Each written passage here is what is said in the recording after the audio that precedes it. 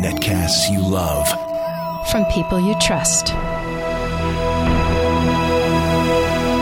This is Twit. Bandwidth for Twitch is provided by CacheFly at CacheFly.com. This is Twitch, This Week in Computer Hardware, episode 118, recorded May 5th, 2011. Tri-Gate makes everything better.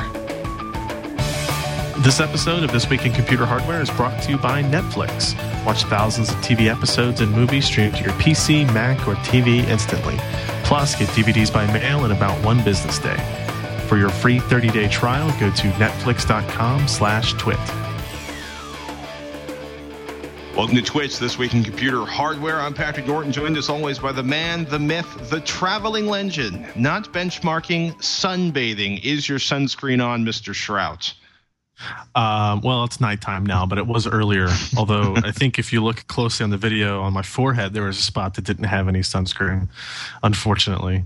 I can see that. But yeah, doing well. Out of town, enjoying the sun. Last night at my home, I was told that there was a frost warning, so all of my friends that are not on this trip with us were cursing. But so you're in St. John's, down in the islands again?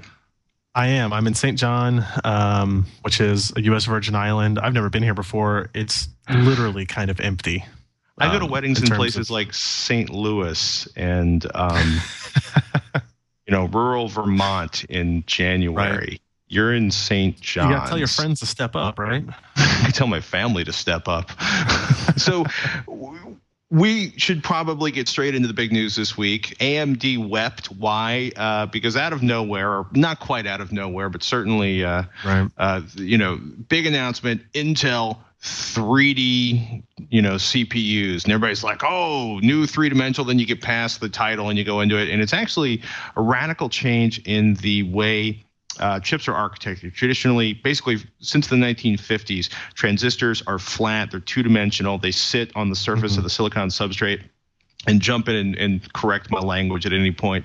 And Intel's like, we've developed a 3D transistor, and it's going to allow us to move electricity, more power, more efficiently with less leakage. And at this point, we were talking about it before we started. Like, I'm envisioning, instead of flat silicon, these little inch-high cubes, and I'm wondering how they're going to be cooled. And it turns out it's a radical change in how transistors are designed. It's almost like they've put three gates, tri-gates, into a single transistor to allow them better control over the electrical flow. And it's kind of funny. It's like, that's all they did? And then we'll talk about the performance and the power savings in a minute. Right. Right. I mean, anybody that's a math major, that there's no such thing as an actual 2D object to begin with anyway, right? Unless you in geometry have that theoretical straight, point is only one dimension type of thing. So basically what they've done is they've taken a transistor and made it taller. And the result of that is they have created more surface area for the gate of the transistor, and the gate is responsible for controlling how much electric goes through and how quickly the electric stops. The two very, very important aspects of a transistor. And by adding more surface area to that, it has allowed them to gain more control over that electric, in theory, to allow more current to flow when it's on, less current to flow when it's off, and have quicker capability to turn that on and off easily. Now, this is all in conjunction with a move from a 32 nanometer transistor to a 22 nanometer transistor. To a 22 nanometer transistor, which is their next step. Product shipping late in 2012, probably type of product release schedule. And you're gonna. AMD is also moving to 22 nanometers. Global Foundries is moving to 22 nanometers, but they are using standard planar 2D transistors, if we're going to use that terminology on things now. And that's what Intel had been planning on doing, right? They were researching that. I'm sure if you asked the people at Intel, they would tell you that they were looking at planar, they were looking at these tri-gate, these 3D transistors, and for their technology, they weren't able to get the performance improvements going from 32 to 22 with the flat transistors. So they have developed a way to do this in 3 dimensions, and this surface area has done some amazing things. If you look at some of the numbers that Intel's quoting in terms of performance improvements, not like benchmark performance improvements, but what actual advantages you get out of it. Well, it's funny, right? Because 22 nanometers the process. The next drop down is 14 nanometers, and somewhere around 90 nanometers, which is I want to say around 2003, 2004. Current leakage became a severe issue. So the idea that the traces on the surface of the chip are so small, they're basically radiating electricity. How small can we get them? How close can we get together? Do we have to move to optical computing? This is kind of a because everybody's like Moore's law. We love Moore's law. We got to keep that Moore's law going. We got to keep basically. And Moore's law is all about putting more transistors on the chip as quickly as possible. Right. And so by changing the process they were using in the construction, they were able to get it down to 32 nanometers, and they were going to push and shove and scrape. They were going to get it to 22 nanometers. But this is a fascinating level. Like one of the press releases from Intel is, 6, basically look at a period at the end of a sentence on a web page, and they're going to stuff 6 million transistors in that period. This is, you can geek out, you can get your, numbers of angels, dancing on a pin, but they're basically saying, for equivalent performance levels, a 50% reduction in power, because they can clamp down voltage so much better in this particular construction. And I think we got a picture we've got a picture in the linked in the show notes if you guys want to pull that up on the TriCaster I just dropped in there. But it's a really interesting idea is that by unless of course Google has failed me once again, or Image Shack has failed once again, but the construction is really fascinating to look at. Yeah, it is. It's really cool to look at, and like I was saying, that surface area allows it to just have more control, and all this kind of, like you're saying, results in these big percentage improvements in certain areas. If we look at performance per volt, right? How much voltage leakage do you get at certain voltages and that type of thing? And you're seeing, big improvements of, 75 to 80% of the operating voltage of the 32 nanometer transistors that they're using today on the Sandy Bridge parts. So that means in the next generation parts, whether or not we're talking about Ivy Bridge, which is the desktop notebook part, or upcoming Atom processors, that types of thing, you're going to be able to run at the same performance at, in theory, 75% of the operating power. So while this is going to be good news for the desktop in performance, if you look at it from a mobile standpoint, you look at it from battery life on things like your laptop. If you look at it for Intel's push into cell phone markets, they have been struggling on this for so long, right? Moorestown platforms come out, nobody wants to use it. It's big, it's bulky compared to what ARM's processors can do. Even NVIDIA, like AMD is having success with the Tegra 2 and the smaller chipsets. No, you're right. NVIDIA. Or the smaller tablets, which has to be, NVIDIA with the Tegra 2, which has to be driving Intel absolutely crazy because they can't beat ARM. Yeah. All of a sudden, NVIDIA's got another strong part that they can build their business around. And it's funny because one of the things Intel's been pushing in their press briefings for the last couple of years is, a few years ago it's not about megahertz, it's about the amount of work done per clock cycle, because they basically wanted people to stop looking at faster clock numbers because at some point it gets pointless, right?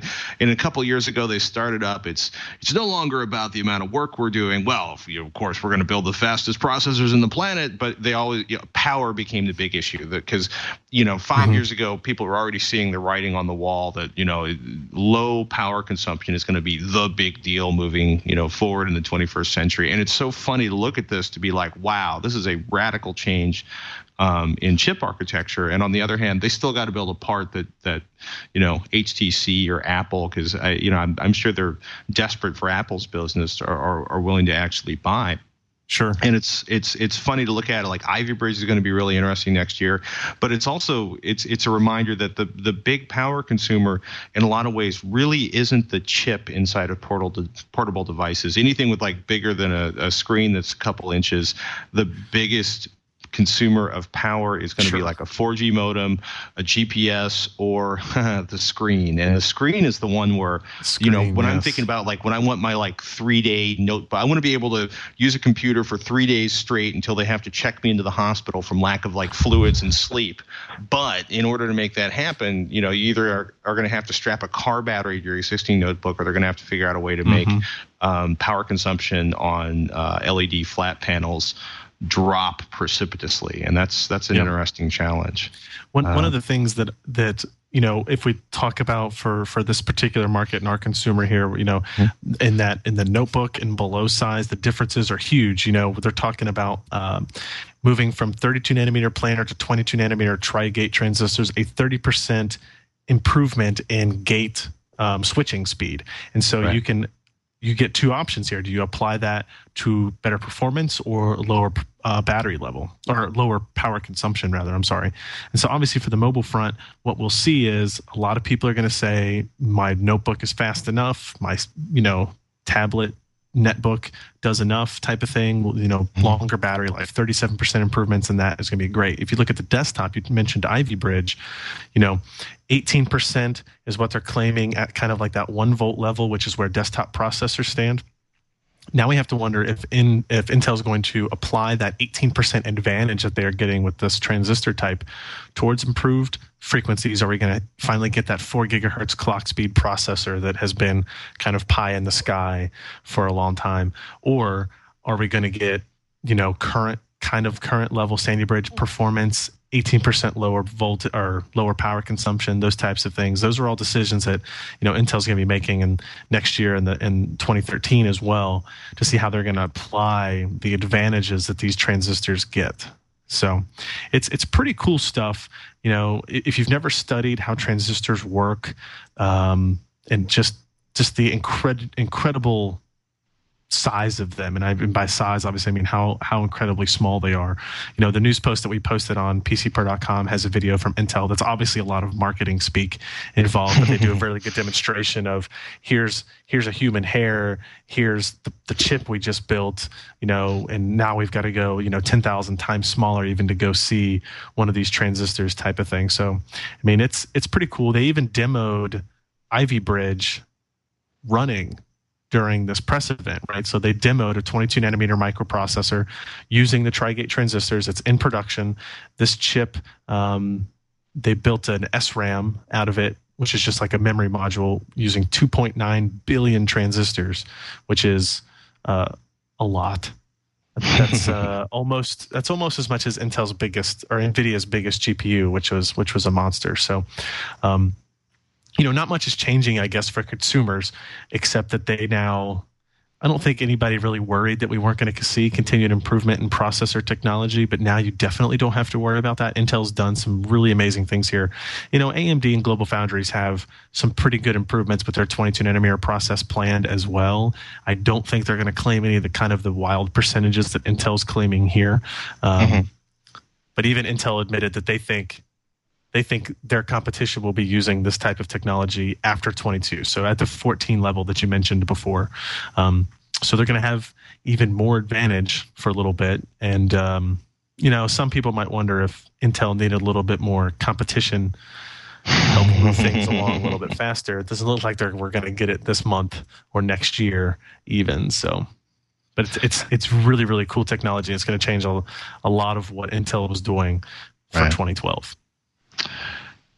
NVIDIA having a bad quarter. Basically, and it's funny because the line you had here in the show notes is graphics shipments rise 10% despite falling PC sales. NVIDIA shares drop, and so it seems like the integrated GPUs on in the chipset are getting to the point where they're dramatically impacting NVIDIA's bottom line or the GPU market in general. Yeah, so this report came out from a research firm that focuses on the graphics market and that kind of stuff. And what they were saying is PC sales dropped about 5% from Q4 2010 to Q1 2011. That's bad news, right, for the rest of the industry. But they said graphics shipments go up 10%. And I'm going to put a caveat here because the issue with that statement is they're counting a GPU as either a discrete solution, obviously, like an NVIDIA or an AMD add-in card, and also integrated graphics on Intel Sandy Bridge processors and integrated graphics on Intel or an AMD's Fusion processors. So when you've got your CPU GPU combos, that's being counted as both a processor and a GPU in terms of these shipment numbers. So the 10% rise could be a lot of systems, notebooks, and desktops that are shipping with both a processor that has a Sandy Bridge CPU, or a processor that has a Sandy Bridge GPU in it, and a discrete solution from NVIDIA and AMD as well. So that might be a little bit of where that 10% rise in graphics comes from. But either way, if you look at what NVIDIA has seen is compared to Q1 2010, so if we look at it year over year, their growth is down. Like they've gone from 28% to 20% market share. That's not good news. Not at all. Intel's has gone up by like 5%. AMD's gone up like 3%. Obviously, at the expense of, I guess, you do your math, right? 5 is 8% of difference. So, this is kind of what we worried about. This is kind of what NVIDIA's worried about. This is why they're pushing for the ARM-based processors, the Tegra solutions, the Project Denver that they announced at CES. They knew this type of stuff was coming. They knew to expect that their market share in graphics was going to be minimized because of cheap integrated GPUs on processors, and they don't have a processor, so that's the struggle for them. So what I think would have been more interesting numbers to see are just the discrete sales, AMD versus NVIDIA, and see how the market share is going that way. This kind of clumps the Intel and AMD integrated all into the same thing. But in the end, numbers are numbers, and they kind of lie and they kind of tell the truth, depending on who you're paying attention to. Speaking of numbers and numbers, AMD Llano integrated graphics looks like HD 6550. Is that a thumbs up or a thumbs down on performance for Llano? That's a thumbs up, actually. This is still like in the rumor mill, but they're estimating that the performance of the integrated graphics on the AMD Llano processor that will probably be out in another month or so, getting pretty close to it, is going to be on the performance level of a 6550, which will put it well ahead of what Intel Sandy Bridge processor graphics can do, which is kind of what we expected. We knew AMD was going to have an advantage with all their GPU history and that kind of stuff from the ATI acquisition, and this will be the processor that finally is the fruit of that merger, so to speak. And they have a little diagram, on the on our news post where they show a pie chart of, okay, here's a Llano die, here's a Sandy Bridge die, how big of a percentage of it is x86 cores, how big of a percentage of is Northbridge functions like memory controller, and how much of it is actually graphics. And if you look at the Llano die, you'll see that it looks like 45%, 40% of the die is going to be dedicated to graphics performance. Whereas if you look on Intel's, it's closer to 20% of the die. And that difference is kind of telling you how AMD is going to have better performing GPU parts. So this all comes down to, are you playing games? What are you doing with that GPU portion? AMD's been putting a lot of money for AMD at least, into the program, the Fusion Developer Program, where they're trying to get more and more software to take advantage of those GPU accelerated functionalities, because that's where AMD is going to have an advantage. Their x86 cores are still going to be behind Sandy Bridge, with pretty much what everybody knows, and the graphics is going to be their advantage. But gaming can only get you so far in the mainstream market. You have to show, video transcoding is that key thing, and then what other stuff can you do with processor graphics, that you can't do with just x86 cores. That's what AMD has to prove. But I think a 6550 is going to be pretty impressive. You're going to start to see cannibalizing of that sub $50 graphics card market to be pretty severe. So, enough for the cheerful news. To bring it back up, Seagate showing off 1 terabyte per platter hard drives. Which, along with some stuff we're going to talk about later on about, it's interesting. If you're familiar with codinghorror.com, there's a website blog that was super, super, super enthusiastic about the SSD, and he's been running into severe failure rates on SSD drive. We'll talk about that after the break. But the place where SSDs, outside of being, more expensive per gigabyte, they're obviously much smaller in capacity. I bring that up because Seagate's looking at 1 terabyte per platter on traditional rotating media, Winchester Media. Which I was looking at that article and thinking, like, that's kind of exciting, especially when you're thinking about smaller drives and just long-term storage. But 600 aerial density of 625 gigabytes per square inch. That's awesome. Yeah, it's just, 1 terabyte drive is a single platter at that point. Current 1 terabyte drives, and this is up on PCPer.com. I'm not sure who wrote this article because I haven't quite gotten to the end of it yet, but it says current 1 terabyte drives using 2 500 gigabyte platters. 3 terabyte drives are using either 4 750 gigabyte platters or 5 600 gigabyte platters. So now obviously my head is all aflutter with the idea of a 5 terabyte hard drive, 5 1 terabyte platters. And the problem with the 5 platter drive is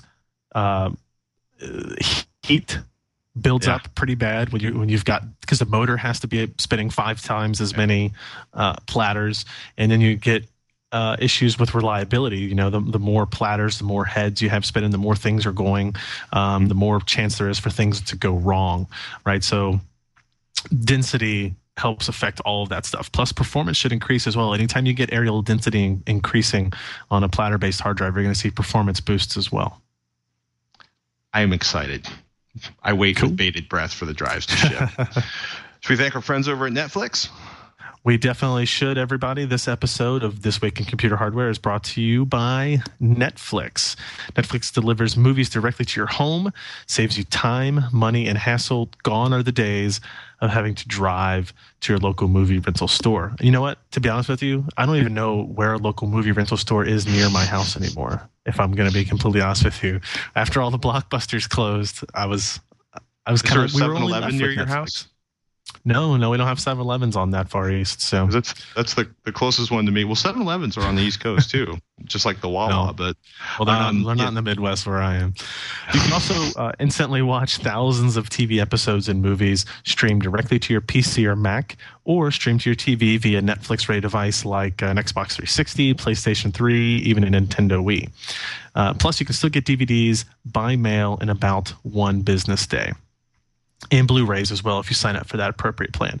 Watch as many movies as you want, anytime you want. There are never any late fees and no due dates. That's what makes Netflix so great. Now, if you've never watched The Office, I don't know, Patrick, if you are a fan of The Office. I have occasionally tuned in. It bears a painful resemblance to one of my previous employers. Yes, and that is why so many people love it, I think. The Office is the Emmy-winning sitcom that, as it says here in the description, chronicles the daily foibles of office workers at the Dunder Mifflin Paper Company, where deluded boss Michael attempts to shepherd his disgruntled employees as a documentary film crew captures every wince-worthy moment. And I think you're right. It speaks to so many people. That's why it's so popular over here. It started as a show in the UK, and they made a US version over here. And I remember when it first started, it was kind of a risky thing. They're like, are people going to like this kind of documentary style comedy that they are creating? And it's won a lot of awards. It's done very well. You can actually get the entire first season plus more streaming directly to your PC, Mac, or Netflix ready device instantly. All I have to do is go sign up for an account, and you can start watching The Office right away. I know Leo loves The Office because lots of times when we do the show, he would always say Schrute, Ryan Schrute. He would always bring out the similarities of my name to the beet farmer that is on that show as well. But if you want to instantly watch that show or choose from thousands of TV episodes or other movies, when you register for a free trial membership, all you have to do is go to netflix.com/twit, TWIT, and you can sign up for that or anything else, or start using one of the DVD by mail, Blu-ray by mail plans. That's netflix.com/twit, and we thank Netflix for their support of This Week in Computer Hardware. Thank you, Netflix. Oscar's worried about SSD failure rates thanks to codinghorror.com. He says, hi, Ryan and Patrick. I recently came across this blog post about the high failure rate of SSD drives. Basically, if you go to codinghorror.com, you'll find that it's the top story up there. I'm wondering, do you guys have similar experiences? Any idea what's causing this? Is SSD drives reliability going to improve in the next few years? Thanks for making a great show. Regards, Oscar. I like the Coding Horror blog. Basically, I want to say Jeff Atwood, the guy who writes Coding Horror, 2 out of the 3 original solid state drives he bought for employees died. Crucial 128 gigabyte SSDs he bought in October 2009. As of last month, 2 out of 3 of those drives failed. And then he's got a buddy, Portman Wills, who has purchased 8 SSDs over the last 2 years. All of them failed. A Super Talent, OCZ Vertex, 2 G Skills, a Crucial, an OCZ Agility, and 2 Intel X25Ms. I found that deeply fascinating. I also want to know what the delete expletive he was putting those SSD drives into and what kind of power issues they have in his community. Right. Were those all, because, here's the deal. The reason Intel was able to kind of jumpstart the solid state drive market so quickly is, one, they wanted to fill excess capacity at fabs. They wanted to sell more memory. SSDs obviously provide a performance jump. It's very exciting. They went to people like Dell and HP and Asus and said, hey, we want to sell you solid state drives. And they all, grabbed the garlic and the crucifixes and went, no, we will be dealing with terrible, terrible failure rates. And we'll have to deal with, half of the way computers are built has less to do with maybe, providing the maximum performance or the best experience, but minimizing the number of complaints when products fail, which is a gross oversimplification, but basically minimizing tech support calls is critical. So they said, we want you to deliver this amount of mean time between failure. And Intel went great and through a number, basically delivered 5 times that or something as an estimated mean time between failure. I've got SSD drives. You've got SSD drives. Roger from Tekzilla has SSD drives. There's an SSD drive. My wife's MacBook Air. I don't know anybody that's had 2 SSD drives fail, much less 8. So while I appreciate. Yeah, part of me appreciates, Jeff, who's, because he starts it off with, as an early advocate of solid state drives, and then he links to the articles. I feel ethically and morally obligated to let you in on a dirty little secret I've discovered in the last 2 years of full-time SSD ownerships. Solid state hard drives fail a lot. And here's the thing, on one hand, I admire him by being like, I may have, because part of what makes this article so funny is he basically goes into this whole sidebar about the hot versus crazy chart, and because he's basically saying that he doesn't care. He just bought like an OCZ Vertex 3. And he's like, just make sure you have a good backup plan and make sure you back up regularly. So on one hand, it's kind of funny because he's like, yes, they fail. We've had them fail. My friend is his 8 fail, but I just bought a new one because they're so stupid fast. So on one hand, one of the things I admire about Coding Horror is the dude's really good at crafting titles and content that is compelling. As in good SEO and good eye gathering. And, there's nothing, it's not quite as bad as those 2 guys who delayed their review of Toy Story 3. So they could be the 2 people that didn't give it like 100% on the tomato meter. But, and I am absolutely not denying that he's had fails and other people have had fails and his friend has had 8 fails, but I'm saying this is circumstantial evidence.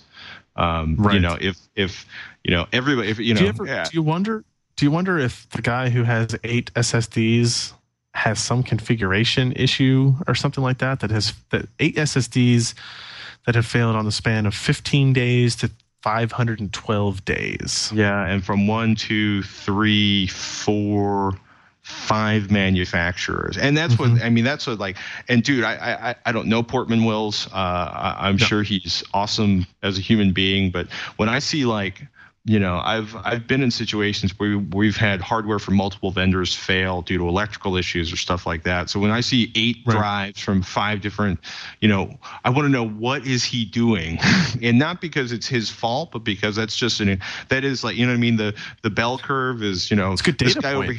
This guy over here at the bell curve is his SSD drive. He's still going to be using it in like 35 years because he's got this server running in a dark corner of a small office. And this guy over here is Portman Wills, who's had 8 drives die in the last couple of years. Most of us are going to be under that big huge part of the bell curve.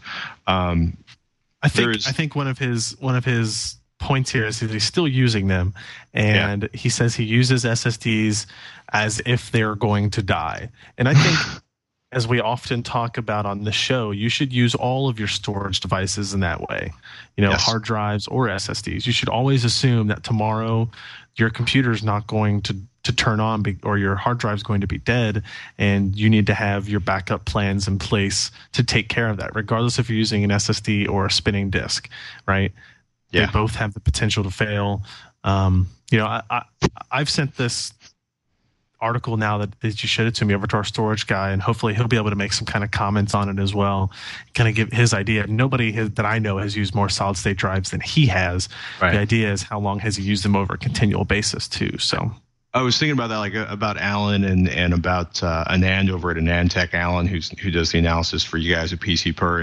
And I, something I remember telling somebody back when at one point I had tested like every notebook from every manufacturer, like the top 5 manufacturer. I'd probably been through 50 notebooks in this 2-year period. So maybe not every notebook, but at least one example of every major model. And I said to a friend of mine, it's like, I can't tell you how well this notebook's going to last in 2 years. I can tell you how well it's going to benchmark, and this and that and the other thing. I can tell you how the notebook I carry, full time performs. But it's one of the downsides of reviewing products is more often than not, you get a product for a week, you get it for a month, you get it for 6 weeks, even if you get to keep the drive. If we've got 15 drives, we can't put them all on a machine that's going to be used every day to do like long-term studies. We just don't have that capability as, the small outfits that we tend to be. So even the big outfits can't, justify. I mean, I don't even think consumer. Yeah. I mean, I'm trying to imagine Consumer Reports like running, a bunch of SSD drives because they have to do the exact same things with the exact same parts and relative to the exact same configuration and do it for, it would be cool if we could test it would be really cool if we could go into the future and find out which things are going to fail more often. But we're curious. Twitch at twit.tv is the email. If you've been running into a lot of SSD fails, or, because we were talking about this on Tekzilla too, if you're running into a lot of SSD fails, especially if you're doing corporate IT or if you're working for a computer company and you get a lot of drives coming back, we're really curious to hear about that one.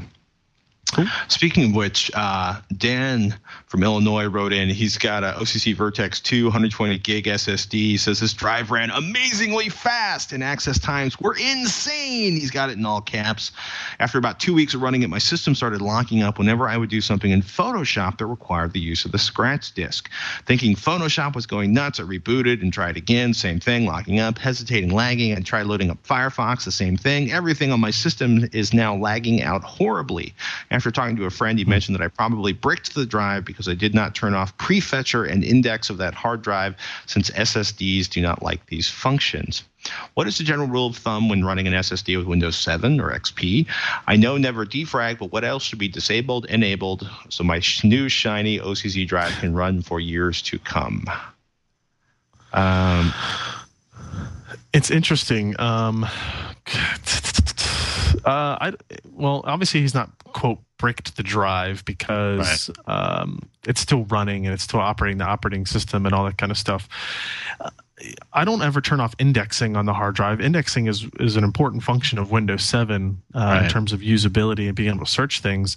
And I have never turned off whatever the prefetcher is. I don't do any special configurations with Windows 7 at all.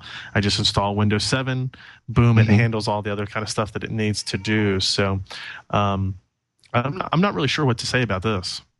Yeah, I mean, I've heard, I think it was Tweaktown who did the article that they were like, disable index, disable indexing, enable write caching, disable defrag, disable system restore, disable superfetch, disable prefetch. I'm sorry, I probably should have sent this to Alan.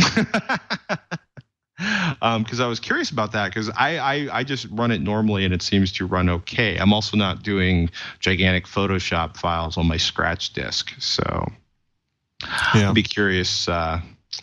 Maybe you can forward this one to Alan and he can tell us what we should be doing. But I thought this was another extremely unusual situation, because I don't know anybody who's run into quite this situation unless they filled the hard drive and we're running into problems. That's true. Without if it's really full, you might see something like that.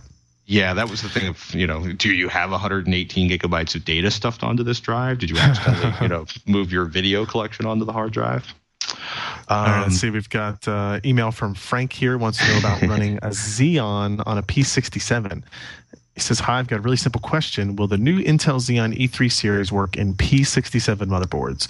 I know you're supposed to only use them in C204 boards, but it would seem that they'd work fine in P67 too? Question mark. That comes from Frank. I did a quick search kind of looking around here, and it is the Xeon E3 series is a socket 1155 processor. And I think it will work just fine in a motherboard. It might report as a different CPU when you open up CPU ID or CPU Z or something like that. But there's no electrical reason why it won't. I will say, though, I'm assuming you just have a Xeon E3 processor that you want to use, because they're more expensive than whatever the desktop counterpart is. So I wouldn't recommend going out and buying one. But if you just happen to have one and a P67 motherboard and you're wondering if you can just mash them together and make a computer, I believe the answer is yes. I mean, is there any point other than a desperate desire to have like 6 cores and run 12 threads? I mean, is there any advantage? I mean, basically like 6-core Intel. So, at the high end, there's 6 cores. Most of them are 4 cores. That's what I'm saying. The E3 12 megs of cache. Yeah, I mean, electrically, I think it will work. Don't be surprised if you boot it up and the BIOS doesn't see it as that kind of processor, or Windows doesn't see it as the right kind of processor. And make sure you're using the latest BIOS. I think it will work. You're not going to. Let's put it this way: I don't think you're going to fry anything. At the worst case, it won't post. What I think will happen is it will report the wrong processor ID and blah blah blah, and maybe Windows will be a little confused. But it should run and it should use all of the resources on that CPU without a problem.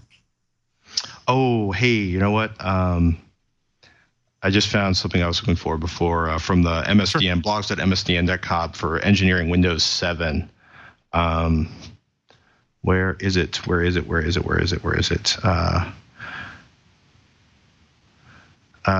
7 will disable disk defragmentation on SSD system drives. Because SSDs perform extremely well in random read operations, defragmenting files isn't helpful enough to warrant the added disk writing defragmentation produces. By default, Windows 7 will disable superfetch, ReadyBoost, as well as boot and application launch prefetching on SSDs with good random read, random write, and flush performance. These technologies were all designed to improve performance on traditional hard disk drives, where random read performance could easily be a major bottleneck. And then since SSDs tend to perform at their best when the operating system's partitions are created with the SSD's alignment needs in mind, all of the partition creating tools in Windows 7 place newly created partitions with the appropriate alignment. Boom. So if you guys, sorry, I knew that thing was in there somewhere, but basically Windows 7, if you're running Windows 7, it should pretty much do everything it's supposed to do. So I almost would say you might want to try, formatting that drive and starting all over again. Yeah, a good option. Simon's got a relatively painless question. He says, hi, Patrick and Ryan. Love the show. Listen every week. Thank you, Ryan. I should say thank you, Simon. Thank you, too, Ryan. I enjoy doing this show with you. Thanks. He says, I have a desktop PC with an Asus P5LD2VM/S motherboard. I currently have 2 gigabytes DDR2 RAM. I'm looking to upgrade to 3 or 4 gigs of RAM. The RAM is currently in 2 1-gigabyte sticks. I was wondering what would be the best way of upgrading. I'm running Windows 7 32-bit. Will I see a performance increase in everyday computing going to 4 gigabytes from 2? My free memory in Windows Task Manager says between 300 and 0. So this is a socket 775 motherboard, but the Intel 945G chipsets, basically Intel Core Duo. My first thought is 32-bit Windows 7, you're only going to see 3 gigabytes of RAM. My second thought is, I'm not even sure, will this motherboard even support 4 gigabytes of RAM? Oh, I'm sure it will. Yeah. It's, Windows 7 32-bit will only see 3.2 gigabytes of it, but it will kind of use the memory anyway. My personal opinion on this is memory is really cheap.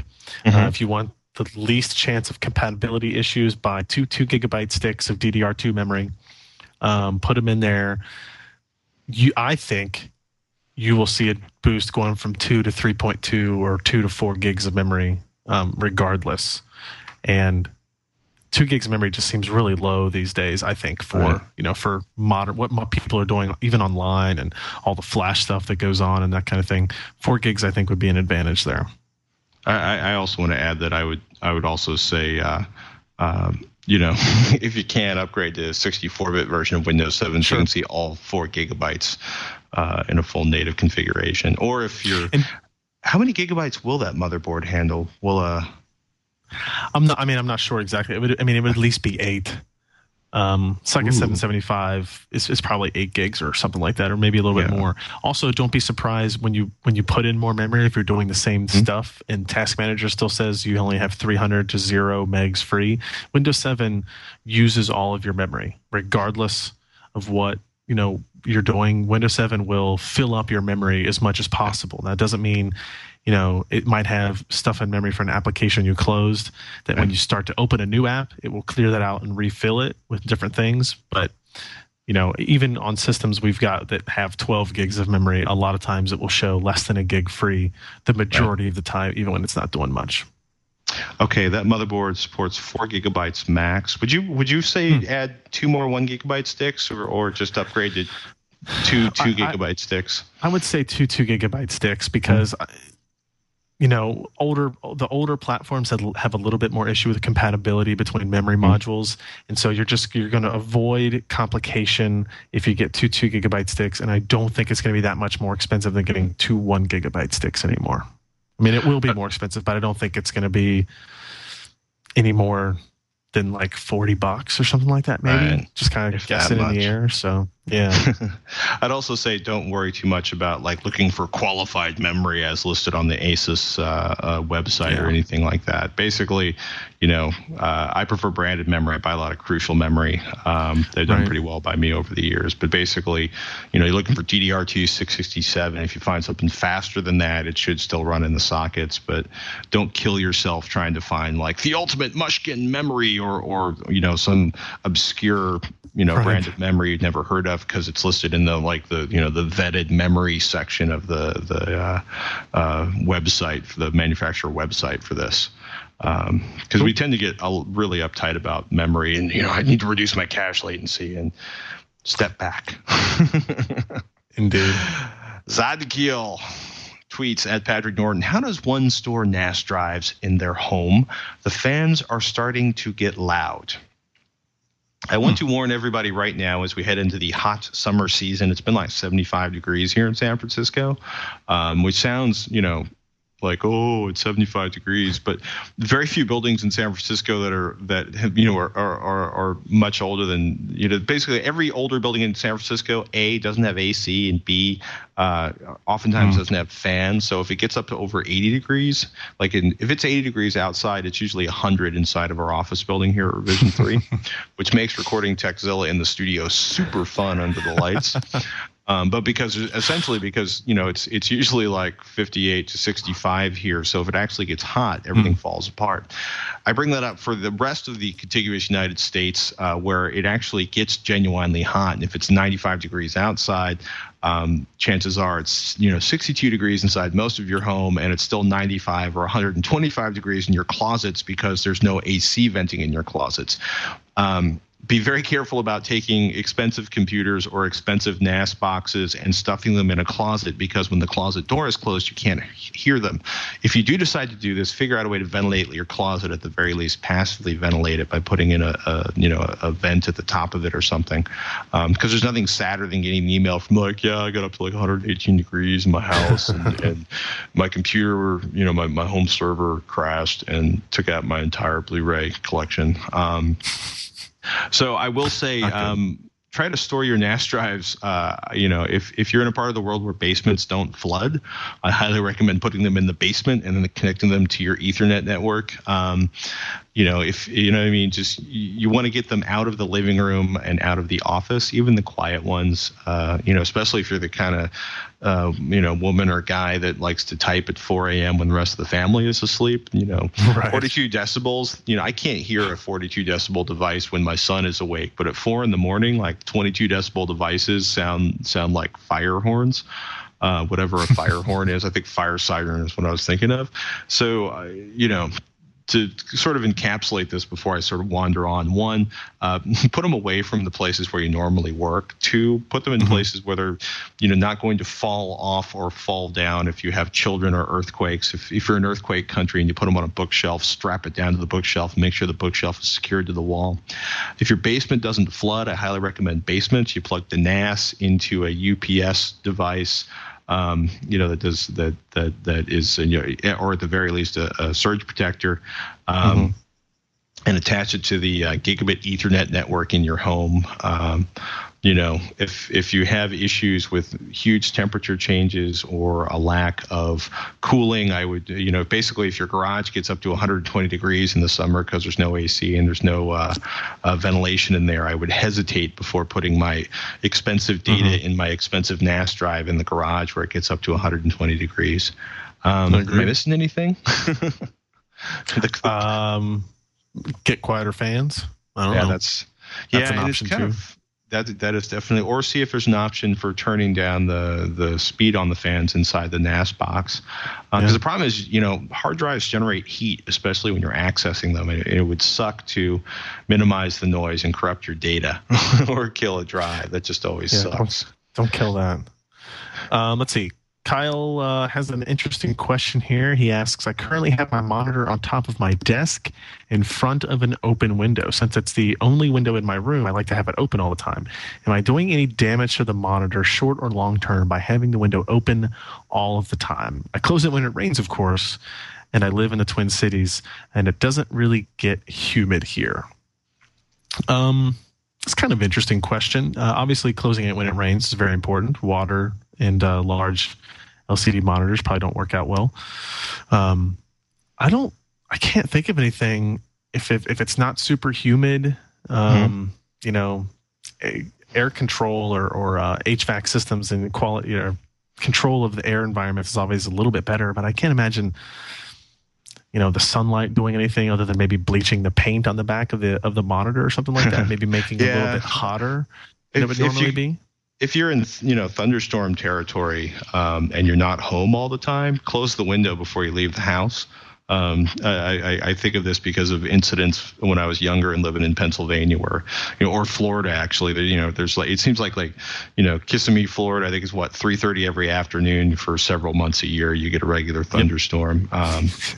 When I lived near the ocean in San Francisco, I was living 3-4 blocks off the ocean, and there was this very wet, heavy fog. And anything that was stored in an area where we didn't have pretty good heat and kept the windows closed had unbelievable amounts of salt incrustation inside the boxes. Basically anything I had in my garage got trashed. But yeah, a window, if you shut the window when you leave. My thought was doesn't the monitor block the nice flow of fresh air?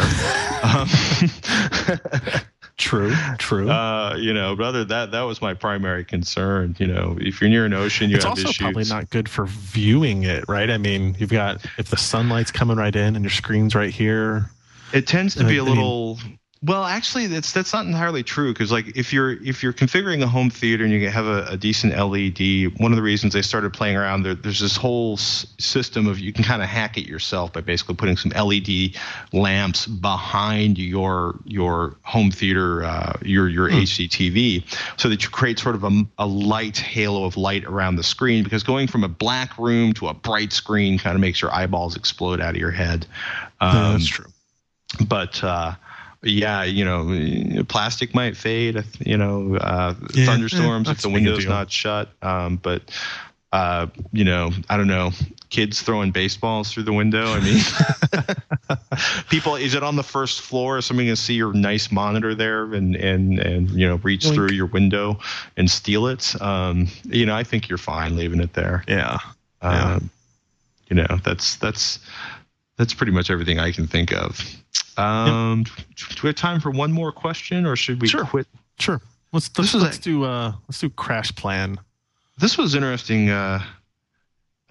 Daniel wrote in from Ireland. Whoops, actually, I'm looking at the wrong question in there. I think I just managed to skip forward. So it is Daniel in Ireland. Sorry. It's Dennis in Ireland.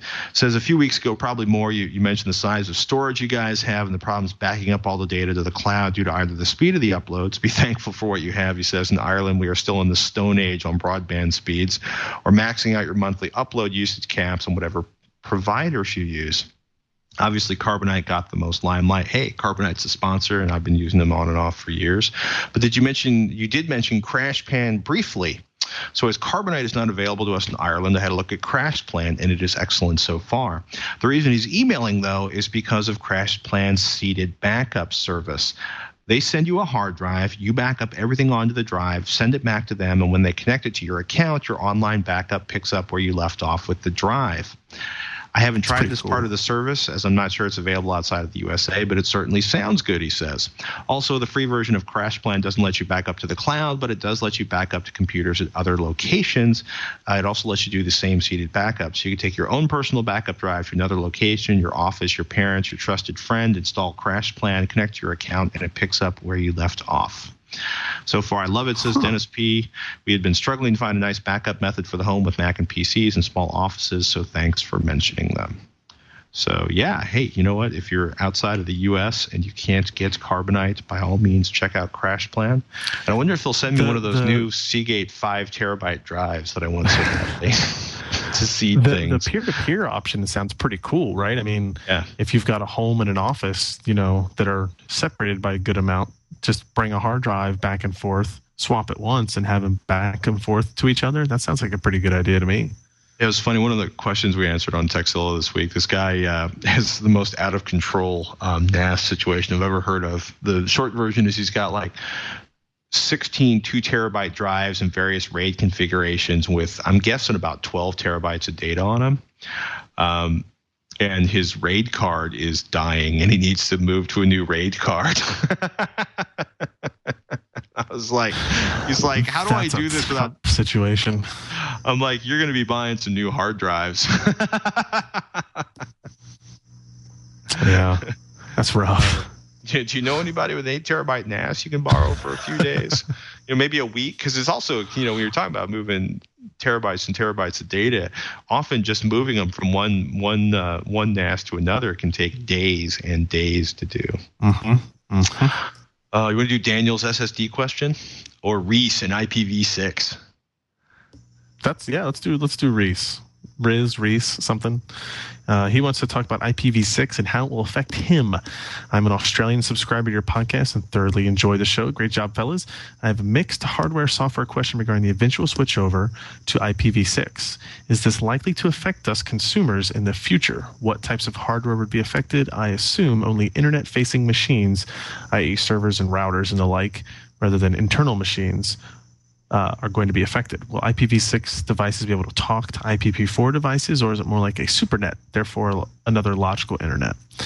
I think your kind of assumption of only internet-facing machines need to worry about this. If for instance, if in your home your router's IPv6 ready, that's usually, not always, but usually the only machine on your network that has an actual external IP address. Everything else is using like a 192.168 blah blah blah IP address, and those can stay IPv4 internally on your home network for as long as you want, right? You're not going to run out of IP addresses in that range in your own internal network.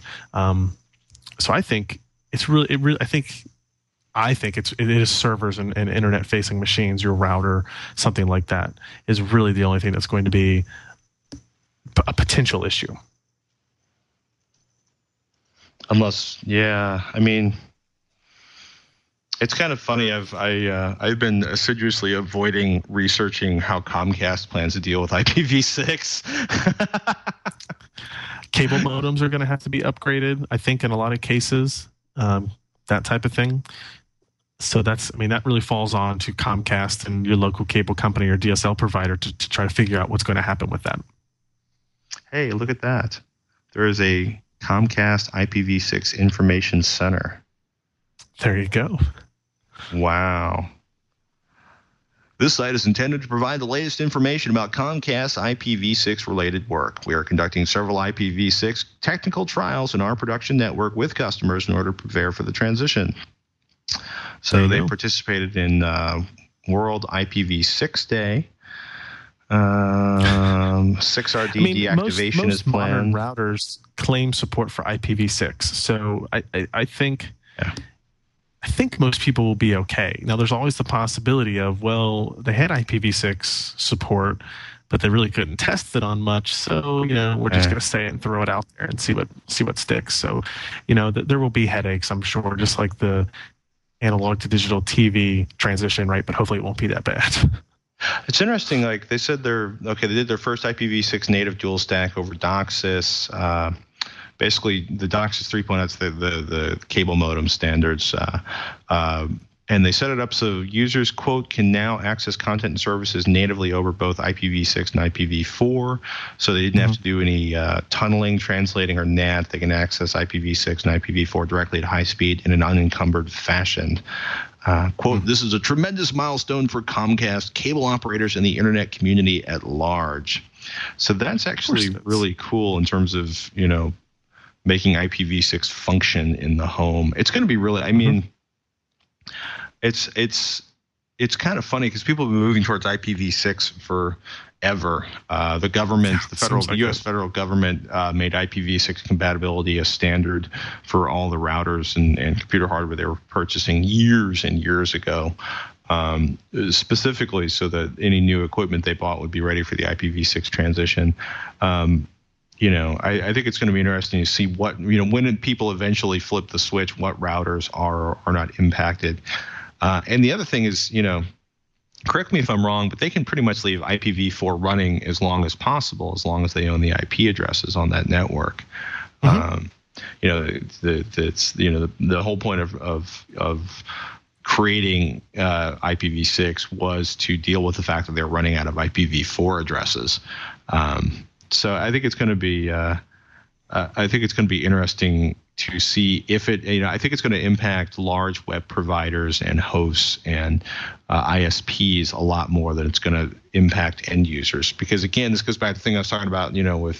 With SSDs being provided by big computer companies, is Comcast doesn't want to get 24 million or 27 million or however many subscribers they have now calling up because IPv6 broke their connection to the internet.